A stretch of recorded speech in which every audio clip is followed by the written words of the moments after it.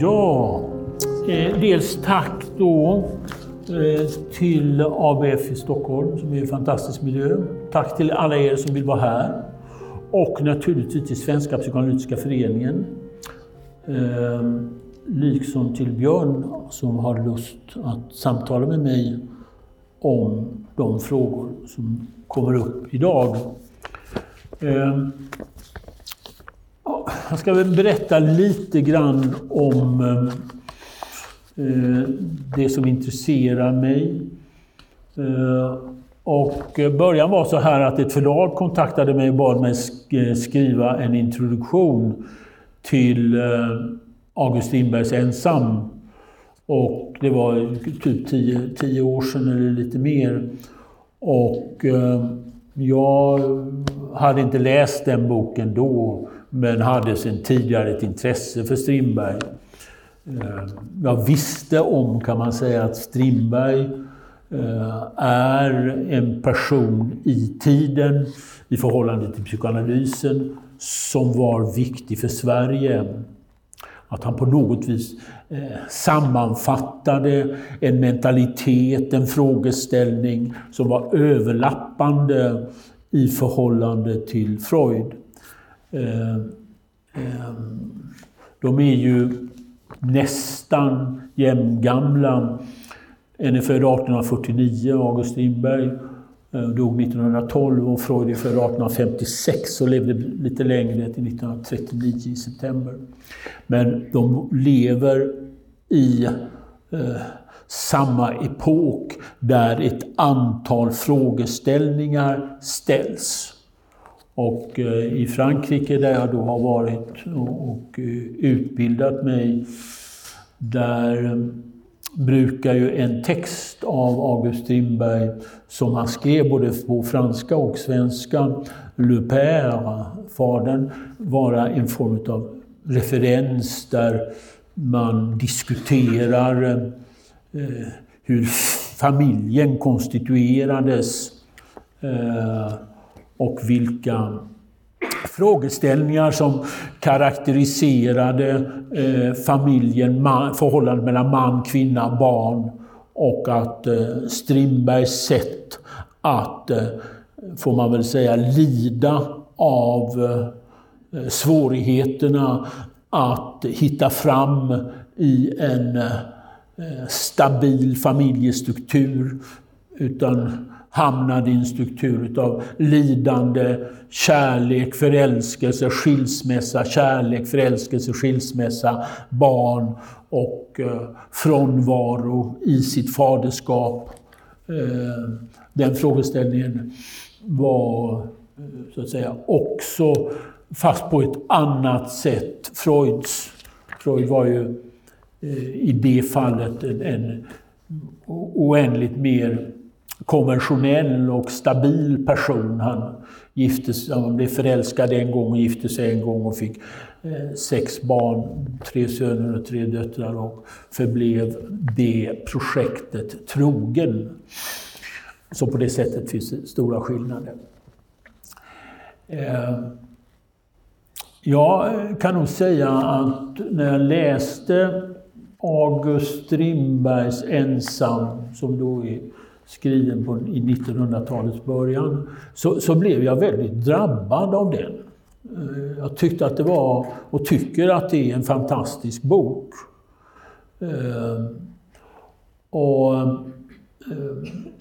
Den är det, jag vet en litteraturvetare som jag en gång föreläste med, heter Gunnar D. Hansson, poet och litteraturvetare. Han sa en sak som absolut är sant. Att han uttryckte det på sitt sätt, att den här boken är en väldigt optimistisk bok. Det är en bok som ger på något märkligt sätt stor livslust, trots att den skildrar den utsatta människan. Vi får komma ihåg att som psykoanalytiker känner väl till, så frågan om ensamhet, den tillhör ju den mänskliga existensen. Det går ju inte att leva utan att på något vis förhålla sig till ensamhet.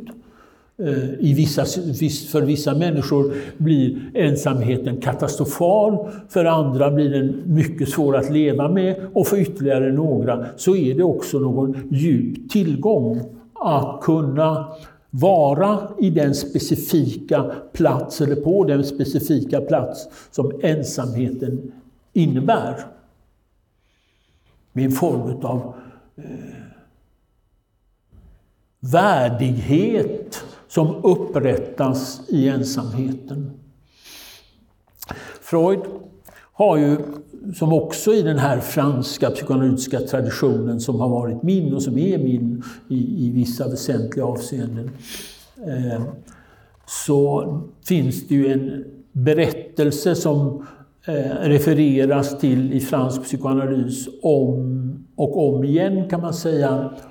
Och det är när Freud berättar om hans barnbarn som inför en situation av att separera sig från sin mor, när hans föräldrar, både modern och fadern, lämnar honom och han är där tillsammans med en främling. Och i den situationen så gör den här lille pojken, 20 månader gammal, någon, kan man säga, en fantastisk prestation, skulle man kunna säga. Han börjar leka med en spole som man kan dra fram och tillbaka och under sängen och ta den tillbaka så att den blir synlig, och sen så försvinner den bort i det osynliga mörkret, och sedan drar han tillbaka spolen igen, och samtidigt med det yttrar han orden fort där, borta och här, borta och här.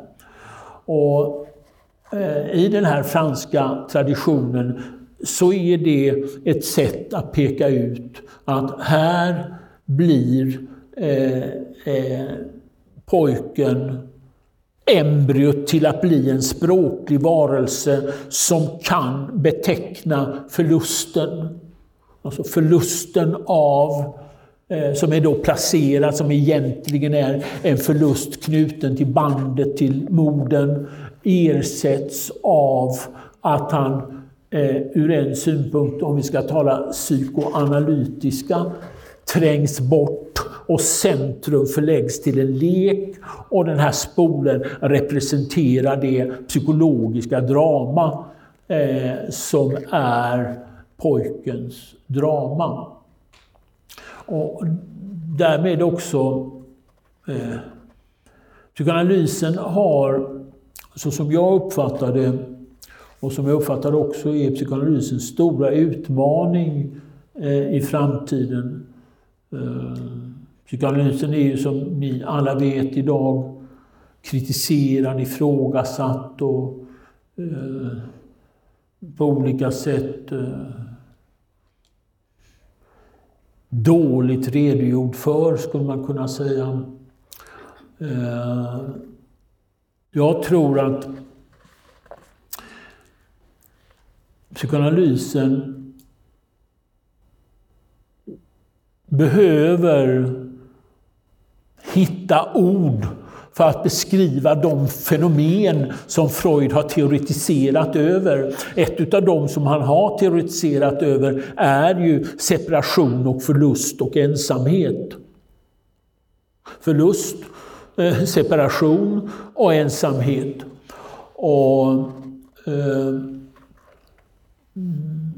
Strindberg i sin novell, roman, talar om, man kan säga att Strindbergs roman handlar om en person som har gett upp någonting, har förlorat någonting, har separerat sig från en idé kring hur ett liv ska se ut och vad ett liv borde innebära. Men i det uppgivandet och i den separationen hittar August Strindberg mening. Han hittar ord, han hittar mening och han beskriver sin inre värld. Och han beskriver också hur en människa har förutsättningar att skapa en inre värld. Jag tänkte idag när jag läste om den för n:e gången, som min vän Sven-Erik Lidman brukar säga när han talar om Hegel, så läste jag om August Strindberg för n:e gången idag. Och då tänkte jag så här: herregud vad han är seriös och vad han är djuppsykologiskt orienterad. Det är kvalificerade reflektioner över livet parat av läsande och skrivande. Det finns också i den här ensamheten som skildras någon form av djupt ställningstagande för människan med en allvarlig själ. Med en själ som öppnar upp för introspektion och för känslighet inför den specifika yttervärld som är Strindbergs i den här romanen. Och den är, jag såg alldeles nyss, eftersom jag jobbar numera jag jobbar som krönikör på Sveriges näst största dagstidning, och så jag följer de här kultursidorna noggrant, och jag såg att de hade gjort ett upprop, de här kulturcheferna för Svenska Dagbladet, Dagens Nyheter, Göteborgs-Posten och Sydsvenska Dagbladet, för ställningstagandet för att möjliggöra bokens närvaro och läsandets betydelse. Alltså det, om man ser en person som Strindberg så ser man att hela hans djup som människa är knuten till att han läser. I den här korta texten finns det referenser till Balzac, till Zola, till Schopenhauer, till Kant, till Schlegel, alltså till ett antal personer som befolkar hans värld. Och liksom att vara, och jag tror på något vis att Freud har ju ett begrepp som ju är Freud väldigt kärt och som också är kärt bland psykoanalytiker och inte minst i den franska traditionen är kärt. Och han har ett ord som man kallar sublimering. Sublimering är precis det som August Strindberg talar om i den här boken. Sublimering är alltså att Freud tänker sig att människan i sin utsatthet, alltså Freuds grundtanke är ju att människan befinner sig i någon form av generell utsatthet.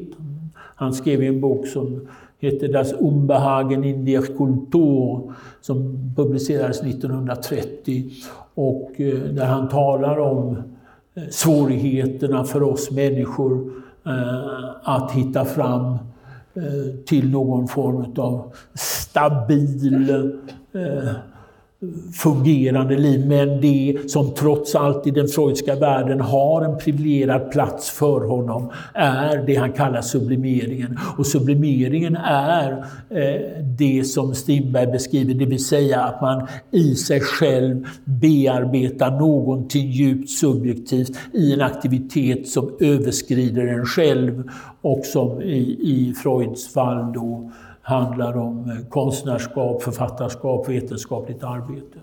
Det är ingen slump att han till exempel det här begreppet utvecklas allra mest i Freuds bok från 1910 om Leonardo da Vinci, barndomsminne, där han liksom visar på hur den här renässansgestalten undersöker världen och skapar världen utifrån sin unika begåvning. Strindberg i det fallet ska jag väl säga, om vi får använda ett sånt uttryck, på ett sätt i alla fall, som är en anledning till någon form av optimism. Han är mer folklig. Alltså det som Strindberg gör i sina vandringar i Stockholm.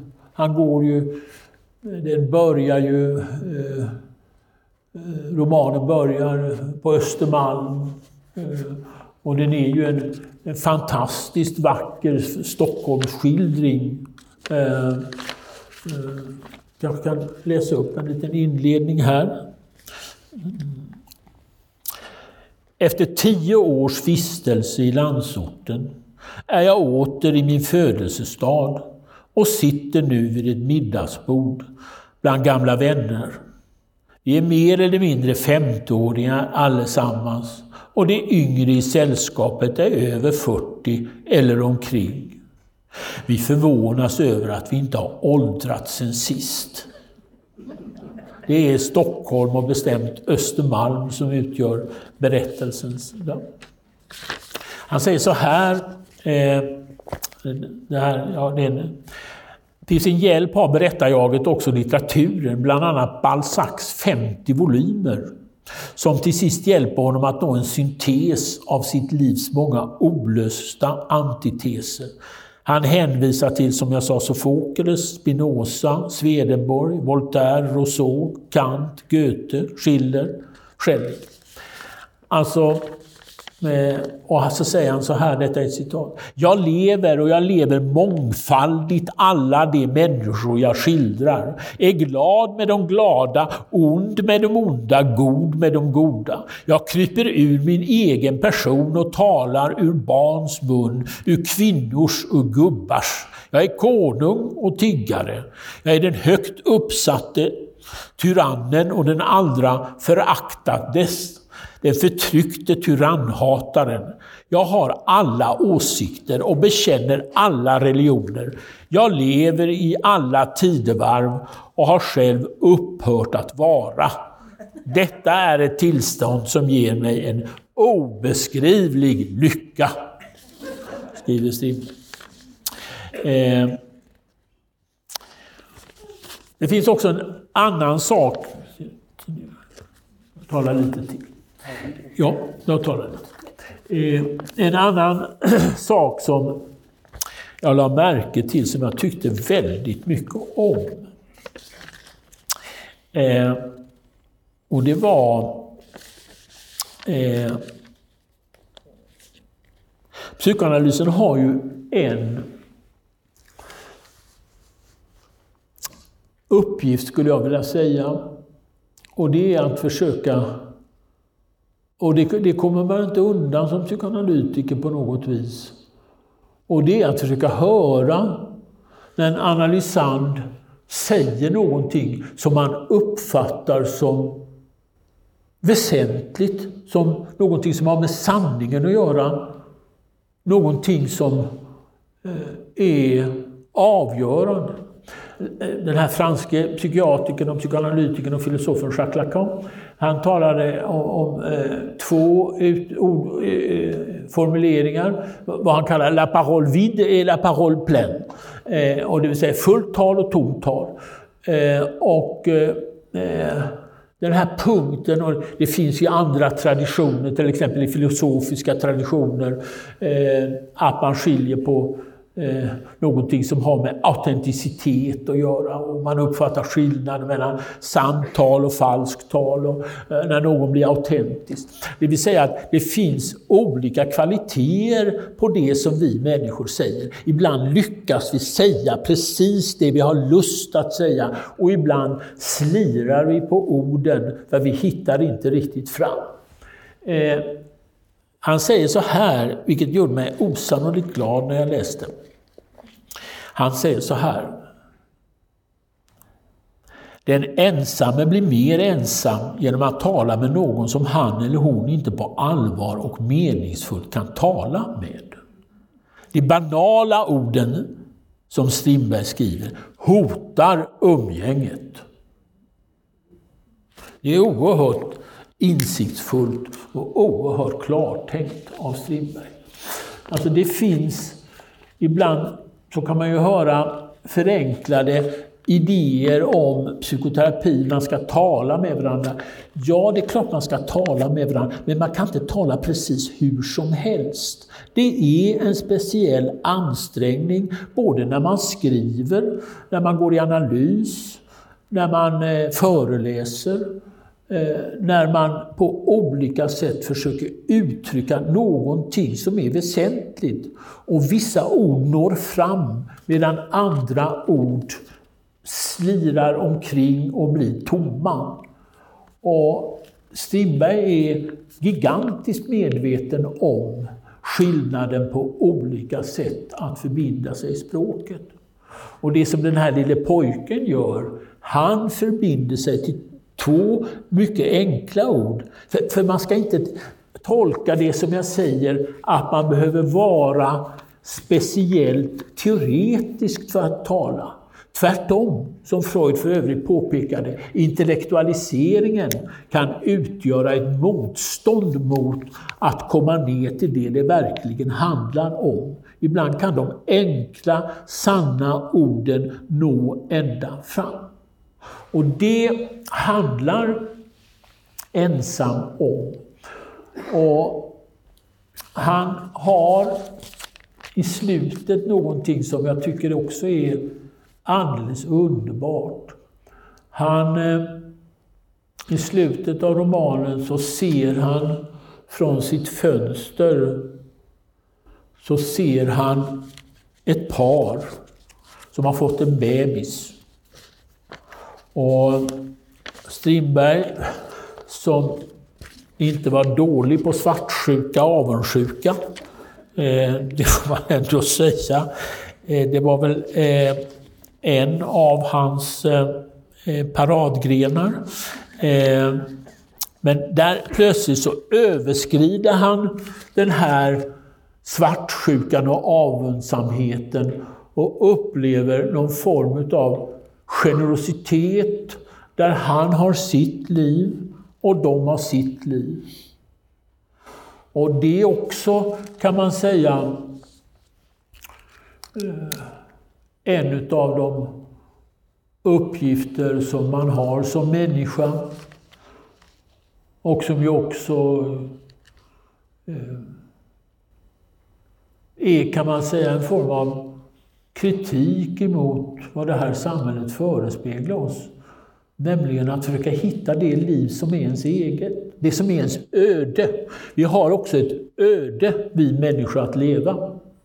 Vi ska inte leva precis likadant alla samman. Allihop ska inte leva på samma sätt. Alla ska inte göra karriär på universitetet, bostadskarriär, ekonomisk karriär, bla bla bla bla bla. Utan vi har ett öde att leva. Och det finns väldigt starkt närvarande i den människosyn som August Strindberg visar på i Ensam.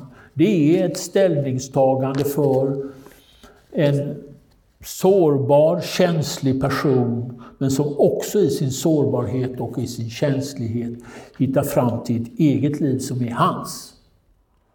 Och det uppfattar jag i grunden är psykoanalysens uppgift i förhållande till den praktik och den klinik som är psykoanalysens. Och det finns, jag ska liksom säga någonting om det som jag har hållit på med mest i mitt liv, nämligen psykoanalysens historia. Så det finns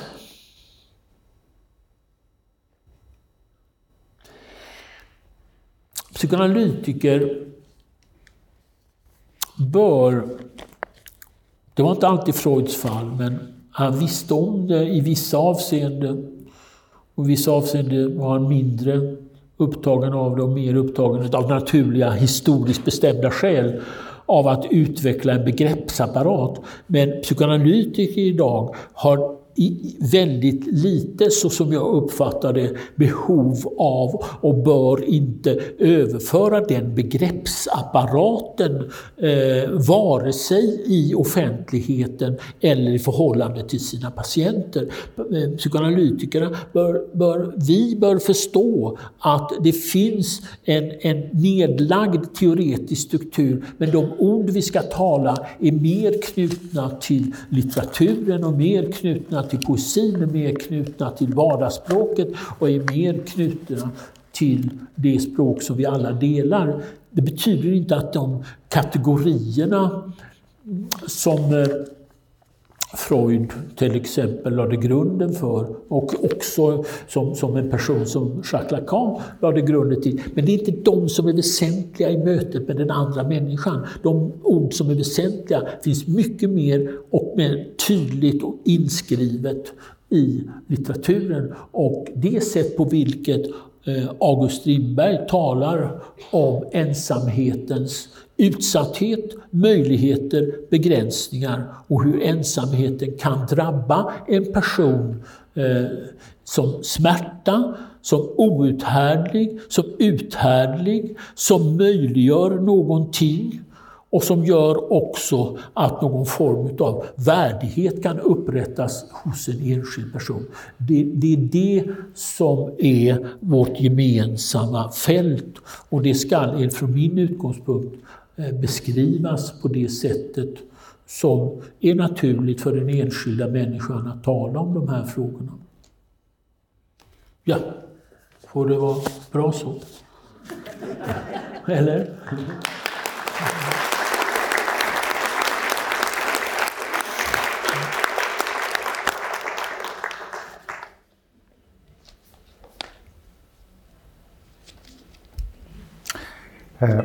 Tack Per Magnus.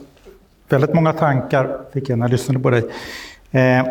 Men jag tänkte säga först att om ni inte har lyssnat på den så finns det en podd med Per Magnus Johansson och Erik Skylt. Jag tror serien heter Sökarna. Var ett väldigt bra avsnitt. Jag lyssnade på det igen igår, och för det drabbade mig så mycket när jag lyssnade på det första gången, för det handlade mycket om ensamhet också jag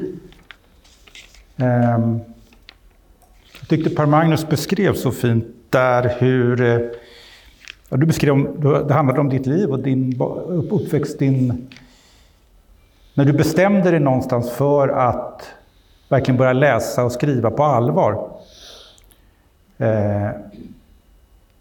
Och allvaret i det faktiskt. Och att skrivandet, läsandet, när det verkligen blir på allvar så ger man sig kast med att försöka också ge orden och sitt tänkande ett liv.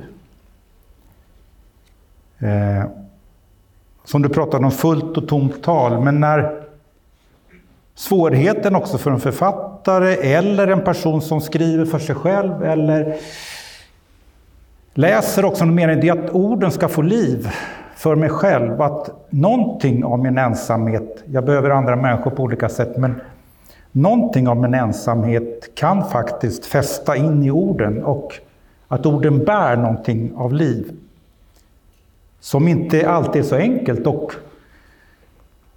det fanns ju alla som skriver, och Strindberg, alltså i vissa dagar fungerar det inte att skriva, andra dagar fungerar det. Det är samma med läsning när man läser böcker.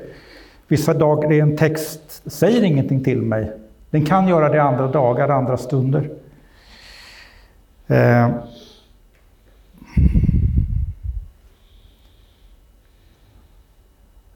Men sen också tänkte jag på när du pratade att det du beskrev med din bakgrund, Strindberg, Freud också, det är personer som, apropå ödet, det egna ödet också, bryter någonting av en tradition. Man är inte bara kvar i den roll så kanske man är tänkt att ha en familj eller det som andra förväntar sig. Man gör någonting när man bryter sig loss som också blir en ensamhet, som blir en möjlighet att hitta någonting, men som faktiskt blir... Det är alltid en ensamhet när man utmanar gruppen eller familjens förväntningar på olika sätt. Och ett hat och en motvilja och en trakasserier. Man kan titta på ett fascinerande exempel hela tiden är ju tonåren och högstadieåldern när man ser hur barn vissa krampaktigt söker gemenskap eller grupperingar för att just inte bli ensam. Och några blir alltid ensamma och ganska brutalt behandlade just i de där åren. Men utmanar man vissa grupperingar som har slutit sig utan att vilja tänka så mycket, så växer sånt enormt hat. Så skrivandet, psykoanalysen handlar ju om, jag tänker, apropå det du sa på Magnus, att man kommer till psykoanalys eller den psykoterapi på många sätt ensam i relation till olika saker som man faktiskt inte har hittat någon att prata med om. Det tog du upp fint i den här podden, tyckte jag också, att finns det någon som orkar lyssna på det här? Faktiskt, som jag. Och finns det någon som jag får förtroende för att den faktiskt kommer att lyssna på mig? Då börjar jag med tiden kanske prata, men jag gör det inte automatiskt.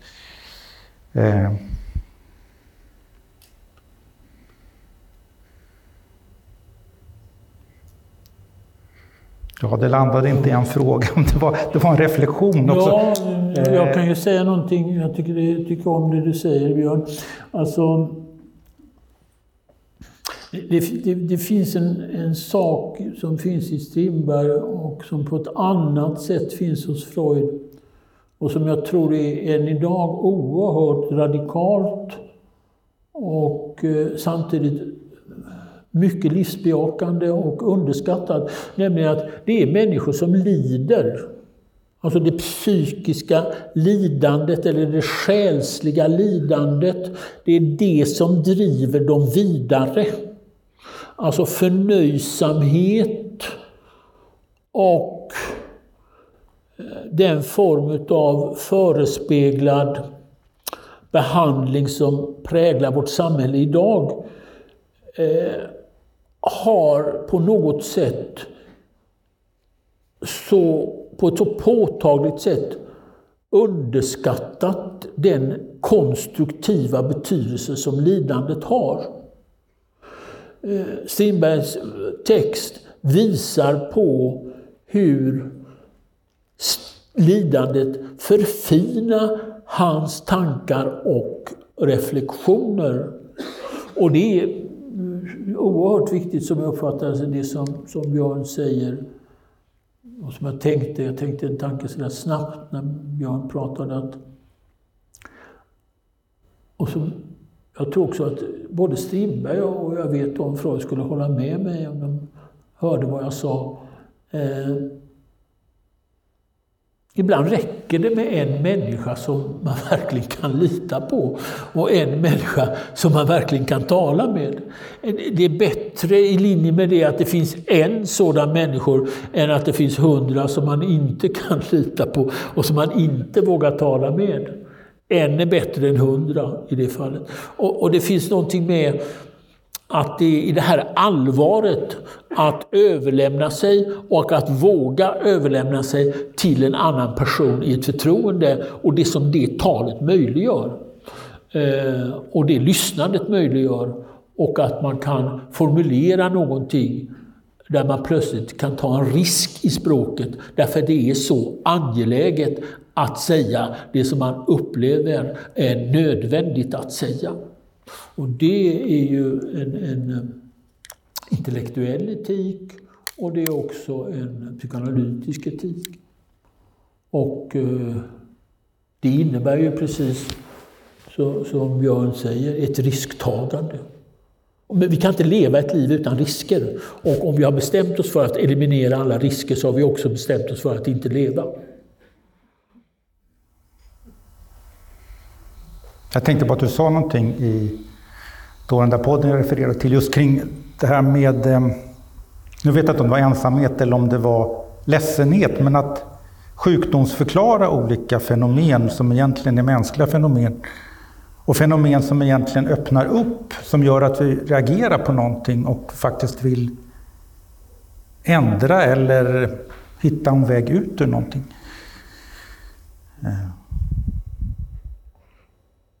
Jag tror att alla människor, oberoende om man har gått i analys eller inte, har en erfarenhet av att vid det här tillfället kunde jag säga någonting. Vid det här tillfället var det någon som hörde vad jag sa. Vid det här tillfället blev någonting på språkets nivå möjligt för mig. Det kan vara en vän, det kan vara... Ta bara en sån oerhört banal i betydelsen frekvent. Den gången då min pappa fullt ut förstod vad jag ville göra av mitt liv. Det är helt avgörande. Determinant, som man säger på franska. Det är fullständigt avgörande för en person att ha en sådan erfarenhet med sig. I det här hypotetiska exemplet. Eller att man har inte nått fram och så plötsligt så når man fram till den andra personen. Det är då vi blir människor. Det är då liksom vi förmänskligar oss i den situationen. Och där uppkommer ju också någon form av tacksamhet i förhållande till den människan som har möjliggjort det för. Jag tänkte på när du citerade Strindberg från Ensam, om när han tog skepnaden av alla möjliga personer, gamla, unga, kvinnor, män. Att litteraturen har ju den, även när man läser litteratur så är det ju den ger ju en möjlighet av att identifiera sig på nya sätt, ge sig in i olika roller och på något sätt, för det här andra tänker jag också om identitet, att sätta sin identitet på prov eller i rörelse i någon sorts mening, som ju jag tror vi alla behöver för att inte helt stagnera i hur vi ser på oss själva och andra ser på oss.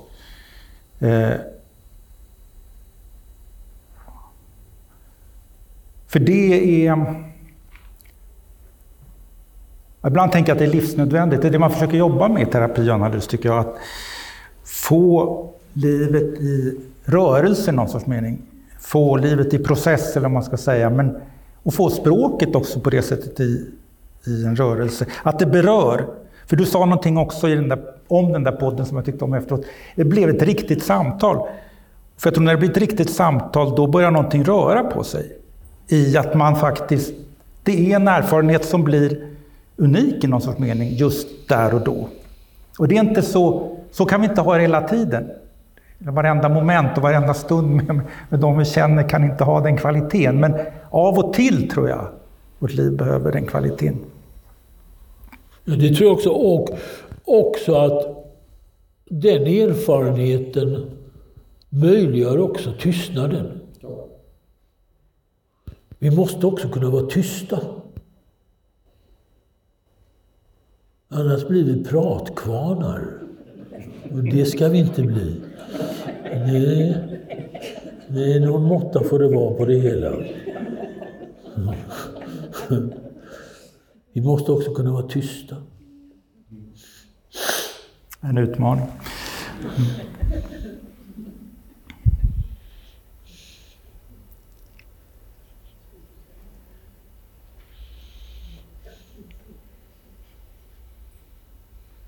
Men det är väldigt speciella i en psykoanalys eller en psykoterapi. När man har det förhållningssättet kanske att man som enda som terapeut eller analytiker är relativt tyst. Eller i alla fall oftast, om det inte är alldeles speciella behov, att man ändå brukar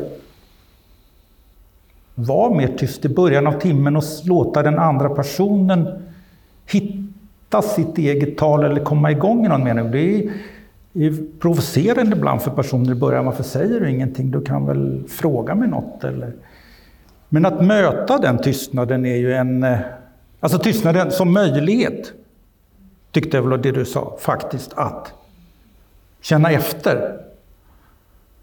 Att möta någonting kanske man inte hade tänkt.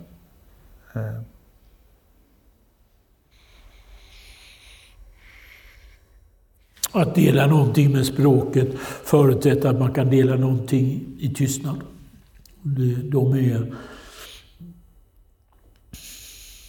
När man talar på grund av att tystnaden hotar. Det är ju en sak som man vet väldigt väl. Vissa människor vet om en analytiker lyssnar på tystnaden eller avlägsnar sig från rummet med att inte vara närvarande. Den stora frågan i både språket och tystnaden är ju närvaron. Kan du vara närvarande med den andra i tystnad, så har det också någonting skett mellan dig och den andra. Och där är det ju, tror jag, som är någonting som jag inte tror att vi människor begriper. Det är massa saker som vi människor inte begriper kring hur människan blir som den blir.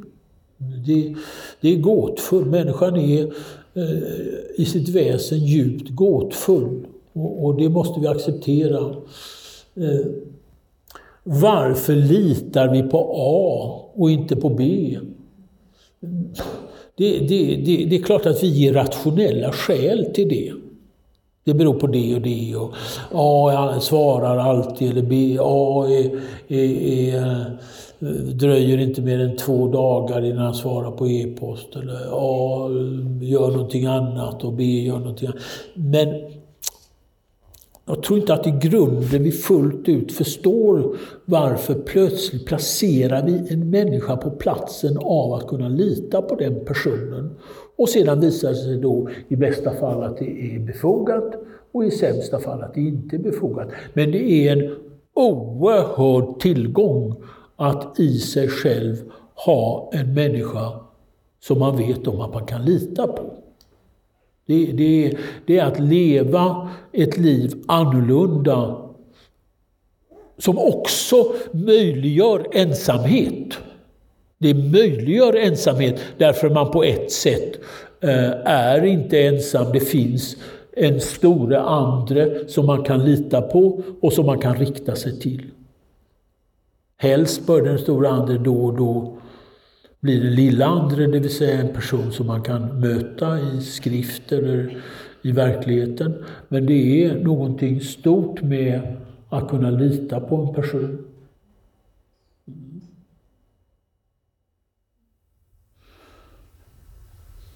Jag tänkte på Strindberg som jag tror du kan betydligt bättre än mig. Men har du en känsla för att han hade någon? Det jag har läst kring honom får en känsla av att han bröt kontakter väldigt mycket och hade väldigt svårt att hitta någon som man faktiskt litade på och kunde. Ja, det är en bra fråga. Alltså det första svar jag skulle svara på det, men jag har inte full täckning för det jag säger. Jag har inte encyklopedisk vetenskaplig kunskap om Strindberg på det sättet. Men mitt första svar på den frågan är nej. Det enda jag skulle vilja säga att han litade på, det var hans egen språkliga förmåga och hans egen förmåga att uttrycka sig skriftligen. Och det kan man ju säga, det förutsätter, alltså det är ju en annan sak som är djupt underskattat i vår civilisation, så som jag uppfattar det. Man kan inte leva utan att leva med de döda. Alltså de döda är absolut förutsättningen för att kunna vara i livet. Utan de döda är vi döda. Jag läste kort, sen talade jag om honom med Sven-Erik, om Hedenius. Han skrev filosofen, den svenska filosofen Hedenius, som skriver om hur han är tacksam mot de döda. Alla idéhistoriker, vi sysslar ju med de döda, det är ju de vi sysslar med. Och det uppkommer ju en djup kärlek till de döda. Författarna som inte längre lever. Och det är ju sant också. Våra föräldrar, om våra föräldrar är döda, Så om vi ska kunna leva vidare så måste vi ha med dem som levande personer i oss.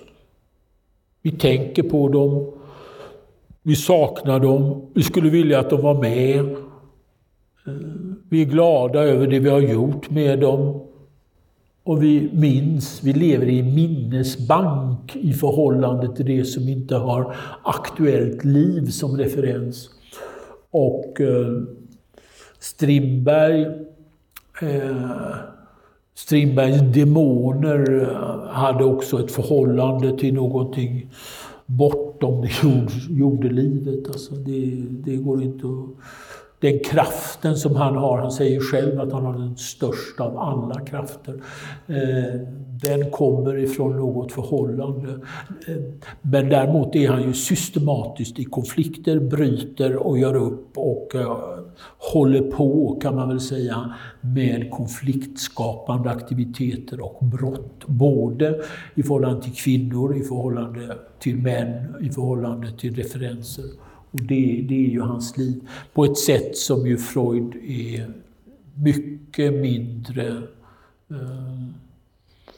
närvarande på det sättet. Freud hade ju förmågan till livslånga förbindelser med både män och kvinnor. Och det skapar en annan struktur också. Strindbergs utsatthet är också hans svårigheter att skapa en viss form av stabilitet i jordelivet. Kan du släppa in några frågor? Någonting måste ske i en människas liv för att man ställer sig en ny fråga. Och till exempel frågan om att förstå sig själv. Det tror jag utlöses generellt sett av någon händelse. Att man misslyckas eller att man hamnar på konfrontationskurs eller att man drabbas av sjukdom eller att man drabbas, som i ditt fall, av ekonomisk fattigdom eller drabbas av någon form av besvikelse eller olycka. Och då kommer några människor att ta det som ett incitament på att förstå mer av sig själv. Och förstå mer av sin situation och se vilken del som har med ett eget ansvar att göra och vilken del som har med något externt att göra.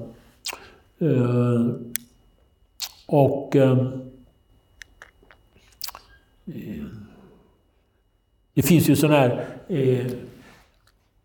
som man undervisade om förr i tiden kring psykoanalys, att man liksom ska fråga en människa liksom, varför nu? Vad är det som utlöser just nu din önskan? Vad är det för någonting som är det som har utlöst ditt önskemål att gå i analys eller i din formulering att förstå sig själv? Och det finns ju ibland både externa och interna skäl till att människor gör det. Det finns väl... Jag håller på att skriva en text, en krönika om vad jag kallar samtidsandan. Alltså, samtidsandan är inte,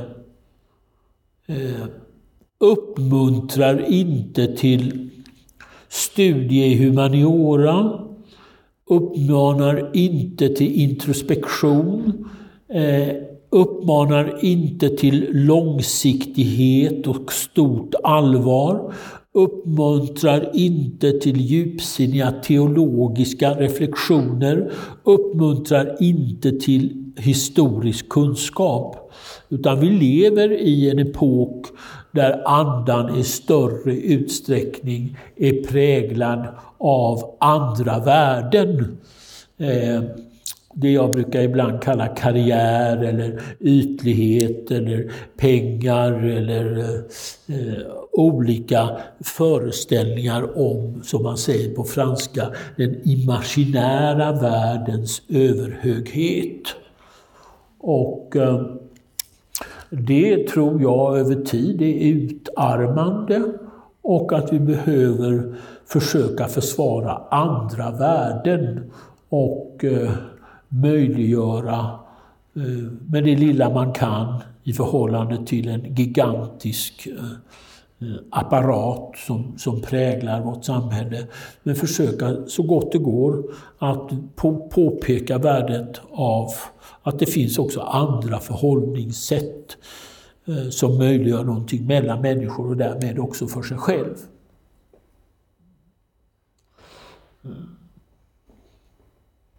Och det tror jag är viktigt.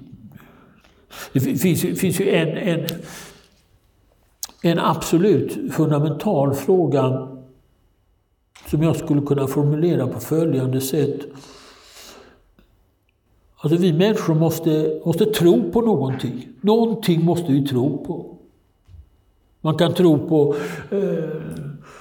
kan tro på äktenskapet, man kan tro på familj, man kan tro på föräldraskap, man kan tro på idé- och lärdomshistoria, universitetet, man kan tro på gemenskap, man kan tro på folkhemmet, man kan tro på vikten av att vara solidarisk, man kan tro på politiska engagemanget, man kan tro på olika saker, och den form av tilltro som samhället indirekt pekar på kring de materiella värdena.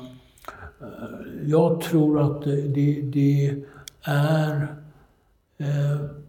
risky business att i för stor utsträckning tro på materialitet och det som den sociala och ekonomiska värdesystemet utgör. Och på det sättet utgör såväl humaniora, författarskapet, poesi som psykoanalys ett annat värdesystem som tror på någonting annat.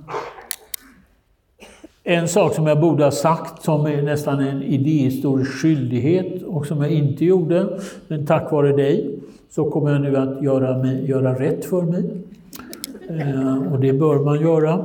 Skam vore annars. August Strindberg läste aldrig Freud.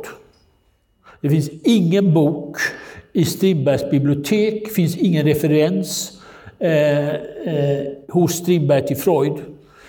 Däremot var han och läste den franska psykiatrin, det vill säga Jean-Martin Charcot, som också Freud besökte 1885 i oktober och var där i Paris på La Salpêtrière fram till februari 1886. Och Strindberg tog också del av Jean-Martin Charcot. Freud refererar till Strindberg 2 gånger, Götska rummen, och han citerar August Strindberg i vardagslivets psykopatologi.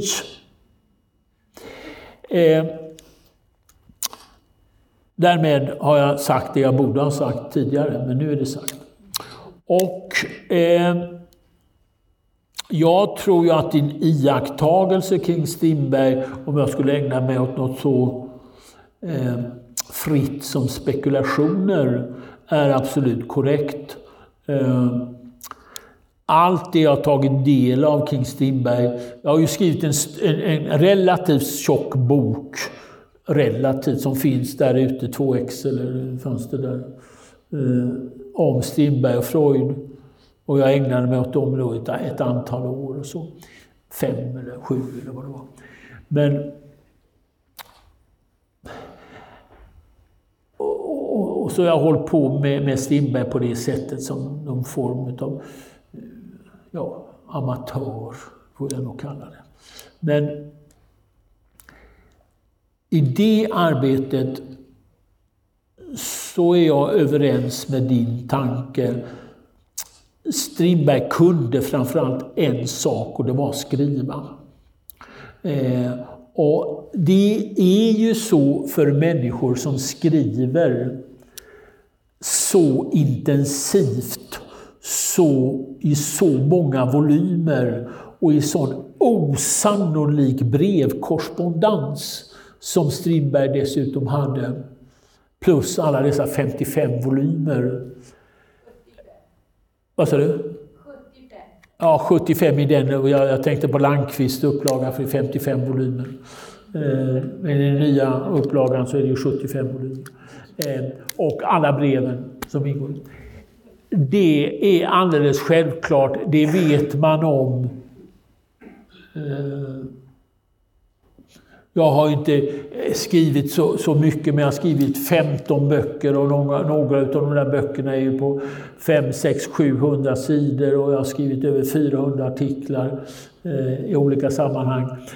Och jag vet ju om från den lilla erfarenheten vad det innebär att skriva. Och Strindberg, att hålla på så att skriva som Strindberg gör, det är ett liv i sig. Och det blir i hans fall, skulle jag vilja säga, det viktigaste livet, viktigare än att tala. Han har en mycket normaliserande fras i den här ensam, där han säger så här att man får inte skriva för mycket och man får inte läsa för mycket, utan man ska ha liksom lagom, som man säger på svenska, lagom mycket läsande och lagom mycket skrivande, och överbetona med det ena så får det vissa negativa konsekvenser, överbetona med det andra får det andra negativa konsekvenser.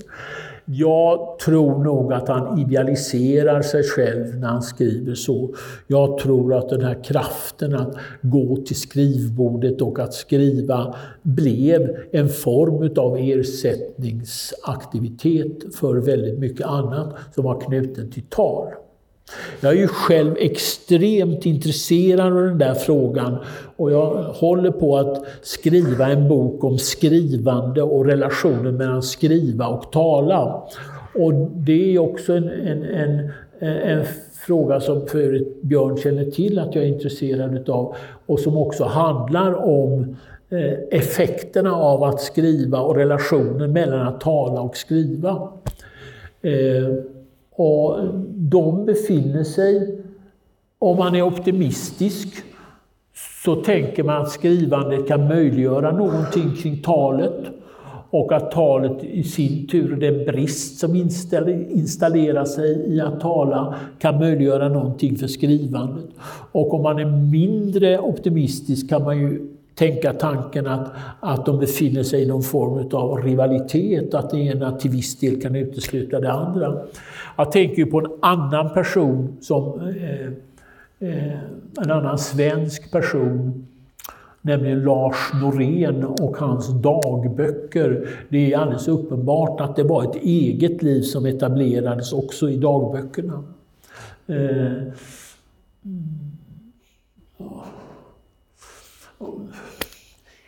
Det är speciellt att skriva, alltså hur man än vänder och vrider på det, så är det speciellt. Och om man hittar till den världen så blir det något speciellt. Alltså det blir en värld som och Strindberg har ju också någon sån osannolik förmåga att skriva väl. Alltså det är osannolikt välskrivet, det är osannolikt skickligt. Så jag kan förstå att han själv måste ha känt en djup tillfredsställelse över sitt eget arbete och mycket mer tillfredsställande än de slitsamma relationer han involverade sig i. Med Strindbergsfejden är ju ett exempel på skrivet hat, och kärleksförhållandena är ju djupt smärta. Men han är uppenbart kapabel ända fram till slutet av sitt liv att bli förälskad igen. Han blir alltid förälskad, skulle man kunna säga. Förr eller senare, efter de tragiska kärlekshistorierna som ju leder till 3 äktenskap och barn, så blir han ändå alldeles i slutet av sitt liv återigen förälskad.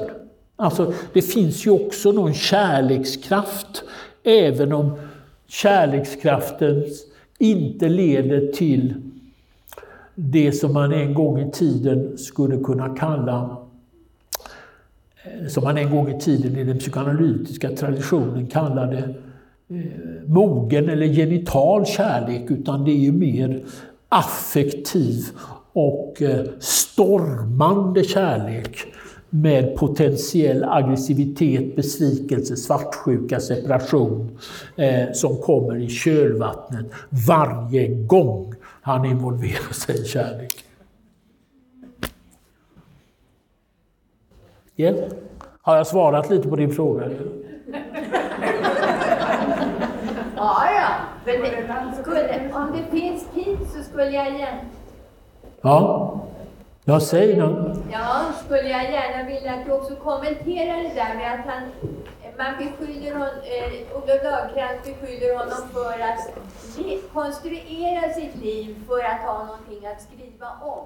Nej, där tycker jag har ju läst Olof Lagercrantz bok också 5, 6, 7 gånger och jag älskar den boken. Det är en mycket känslig och fin bok och Olof Lagercrantz bok om Strindberg är fantastiskt fin. Men där är herr Lagercrantz för paranoid.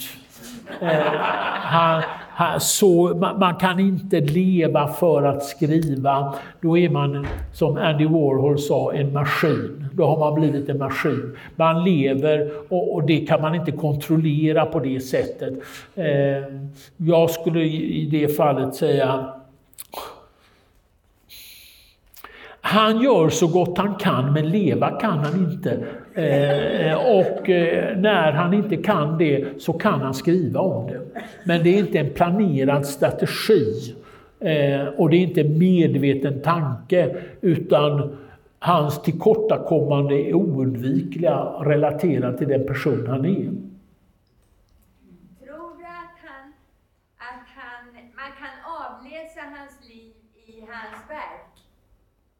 Till viss del och till viss del inte. Det är alltid så. Det kan jag svara dig strukturellt på. Jag säger följande. Du kan se spår av honom i hans texter och du kan se att han överskrider sig själv och sitt eget liv i texterna. Både och är sant. Att psykologisera och reducera ett verk till författarens psykologi är ett otyg och ska aldrig ske. Men det betyder ju inte att han som person är frånvarande i sina texter. Det är ett klart och strukturellt svar.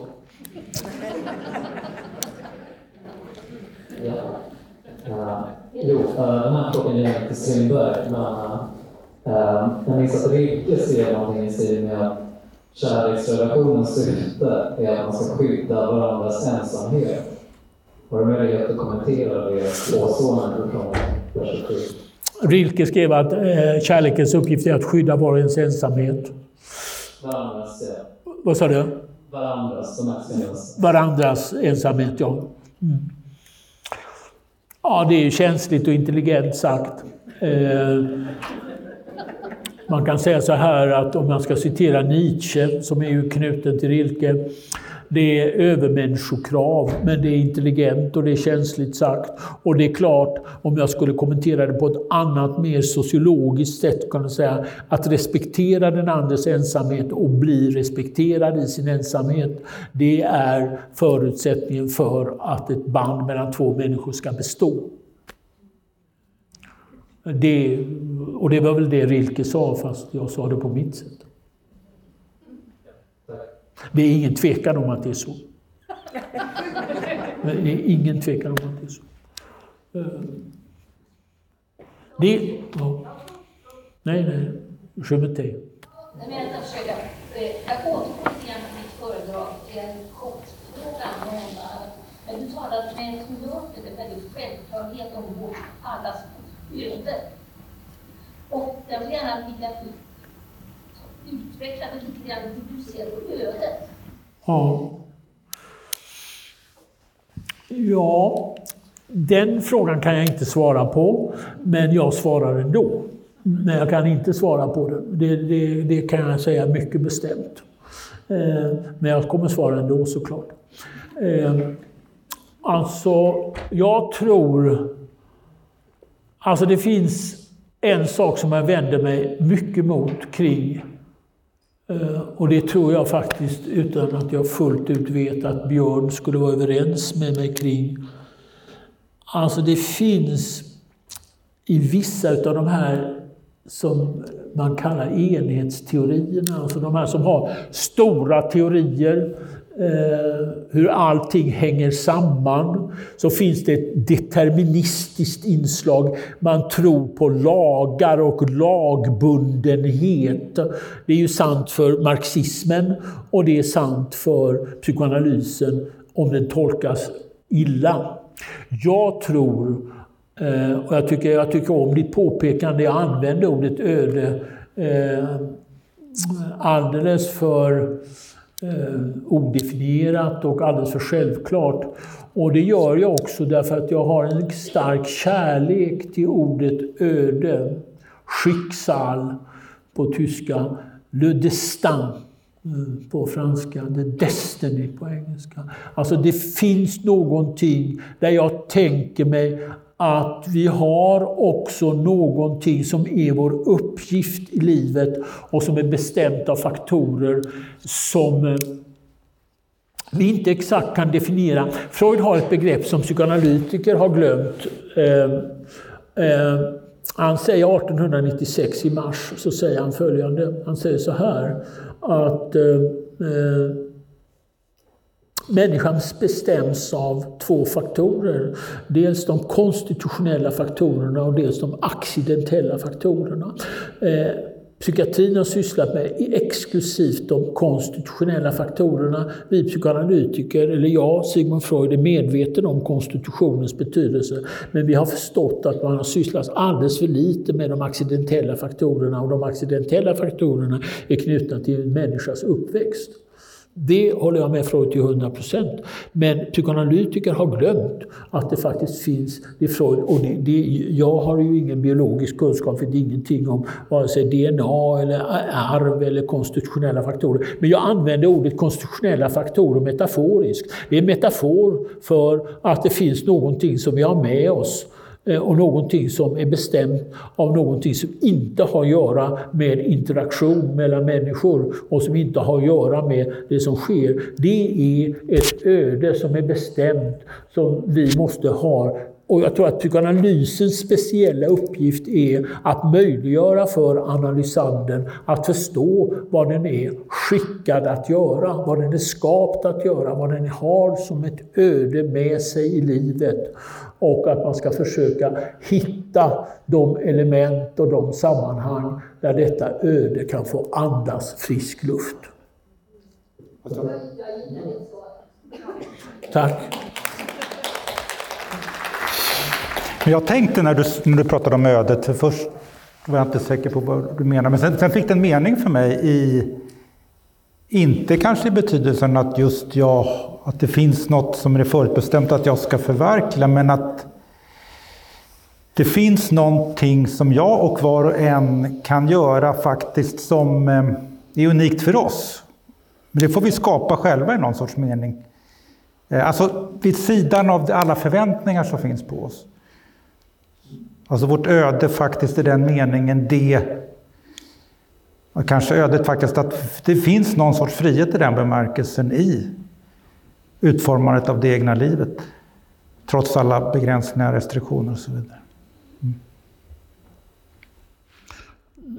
När jag hittade fram till någonting som jag tyckte var angeläget i mitt liv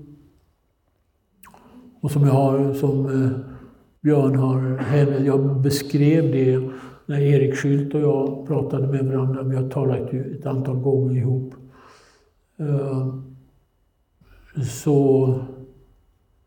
Så kände jag också att utan att på något vis ge det några specifika religiösa eller teologiska konnotationer, men att jag var buren av någonting som jag skulle vilja kalla mitt öde. Det blev möjligt liksom. Om jag skulle säga någonting om autenticitet så är det någonting som måste erövras. Ödet uppfattar jag som en annan fråga. Alltså det var också som när Björn sa en sak innan där, så alltså ibland är frågan om autenticitet relevant och ibland är frågan om autenticitet inte relevant. Det är en fråga som aktualiseras. Att gå omkring självupptaget och tänka sig att man alltid är autentisk när ingen har bett om ens egen autenticitet. Det ter sig som aningen egocentriskt och narcissistiskt. Men det finns ju situationer där frågan om autenticitet blir avgörande.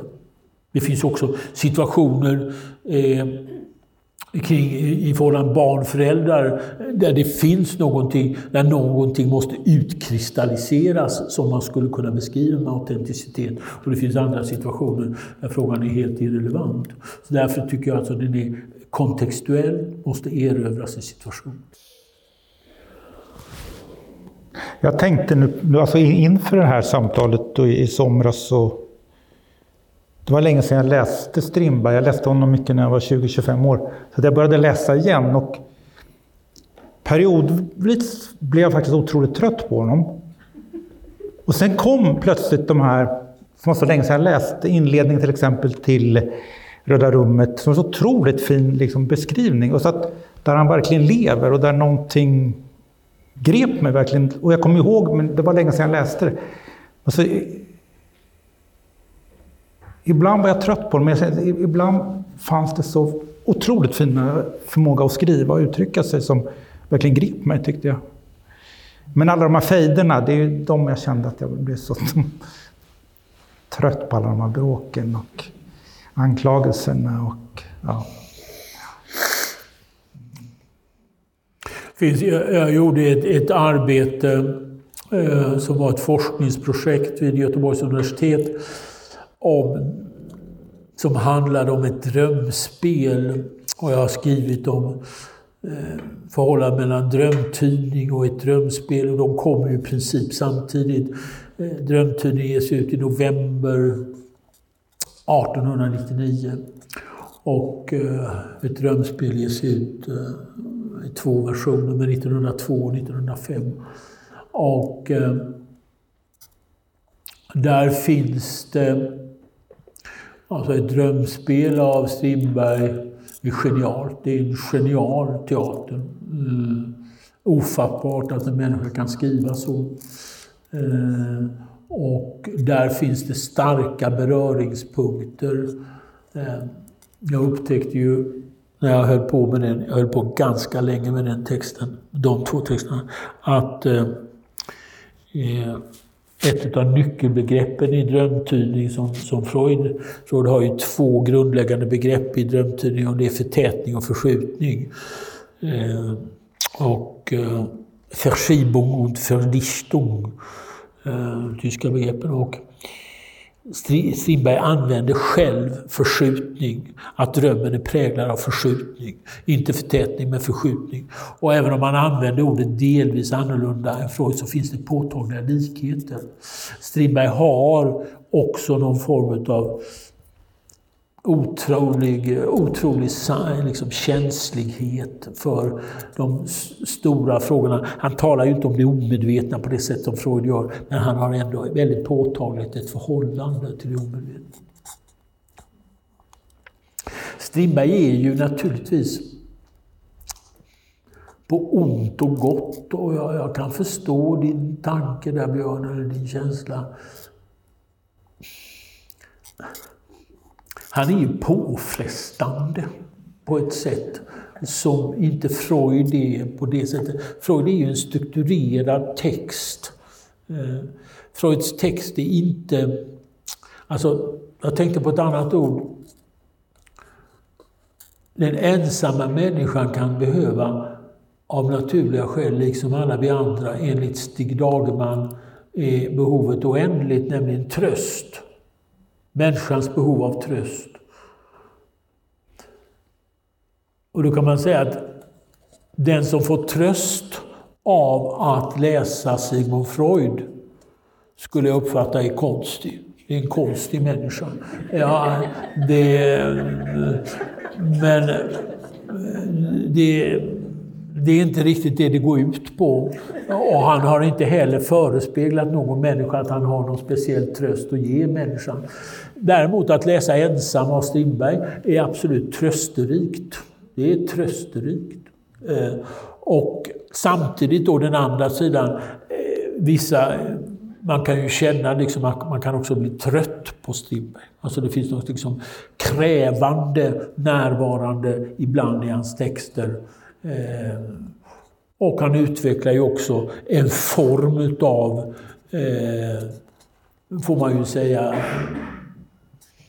ja, jag ska inte använda det ordet, jag ska använda ett annat ord. Jag tänkte säga ett ord som inte jag tycker att jag ska ha sagt. Så då hoppar jag över ordet.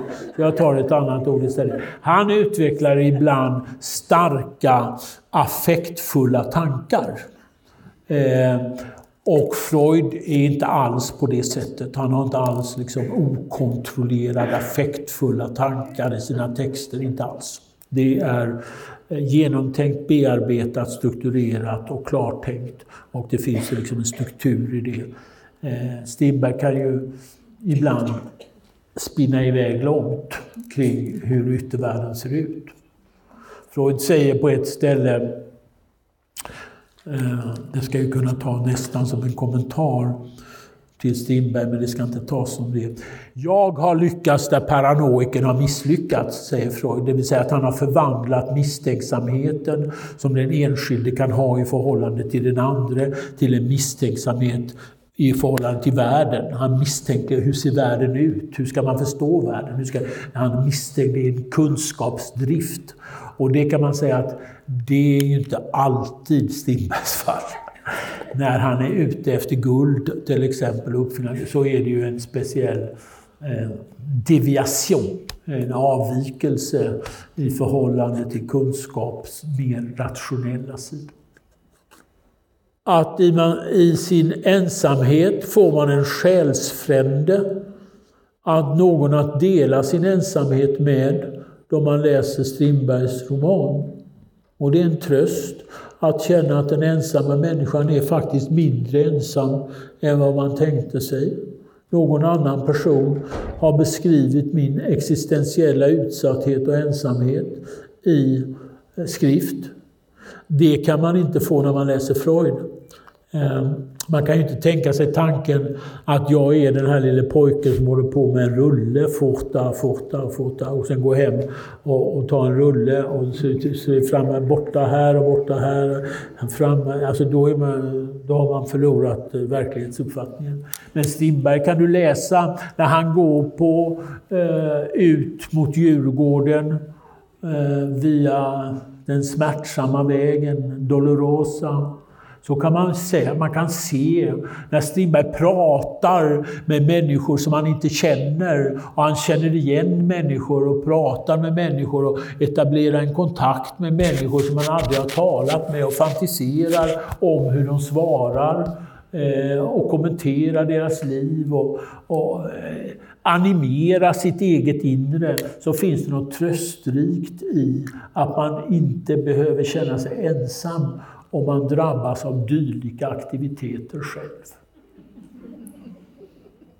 När man är tyst med någon och tänker att man kan vara tyst med den, och så tänker man att vi delar någonting. Delandet. Le partage, som man säger på franska. Delandet. Att dela någonting. Och det är en tröst i att dela någonting. Och man kan genom att läsa Strindberg dela någonting. Absolut. Han är delbar.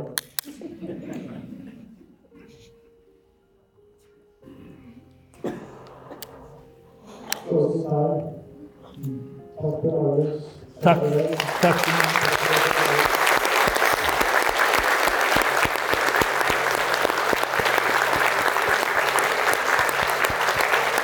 Och tack för att ni kom och tack för att ni stannade.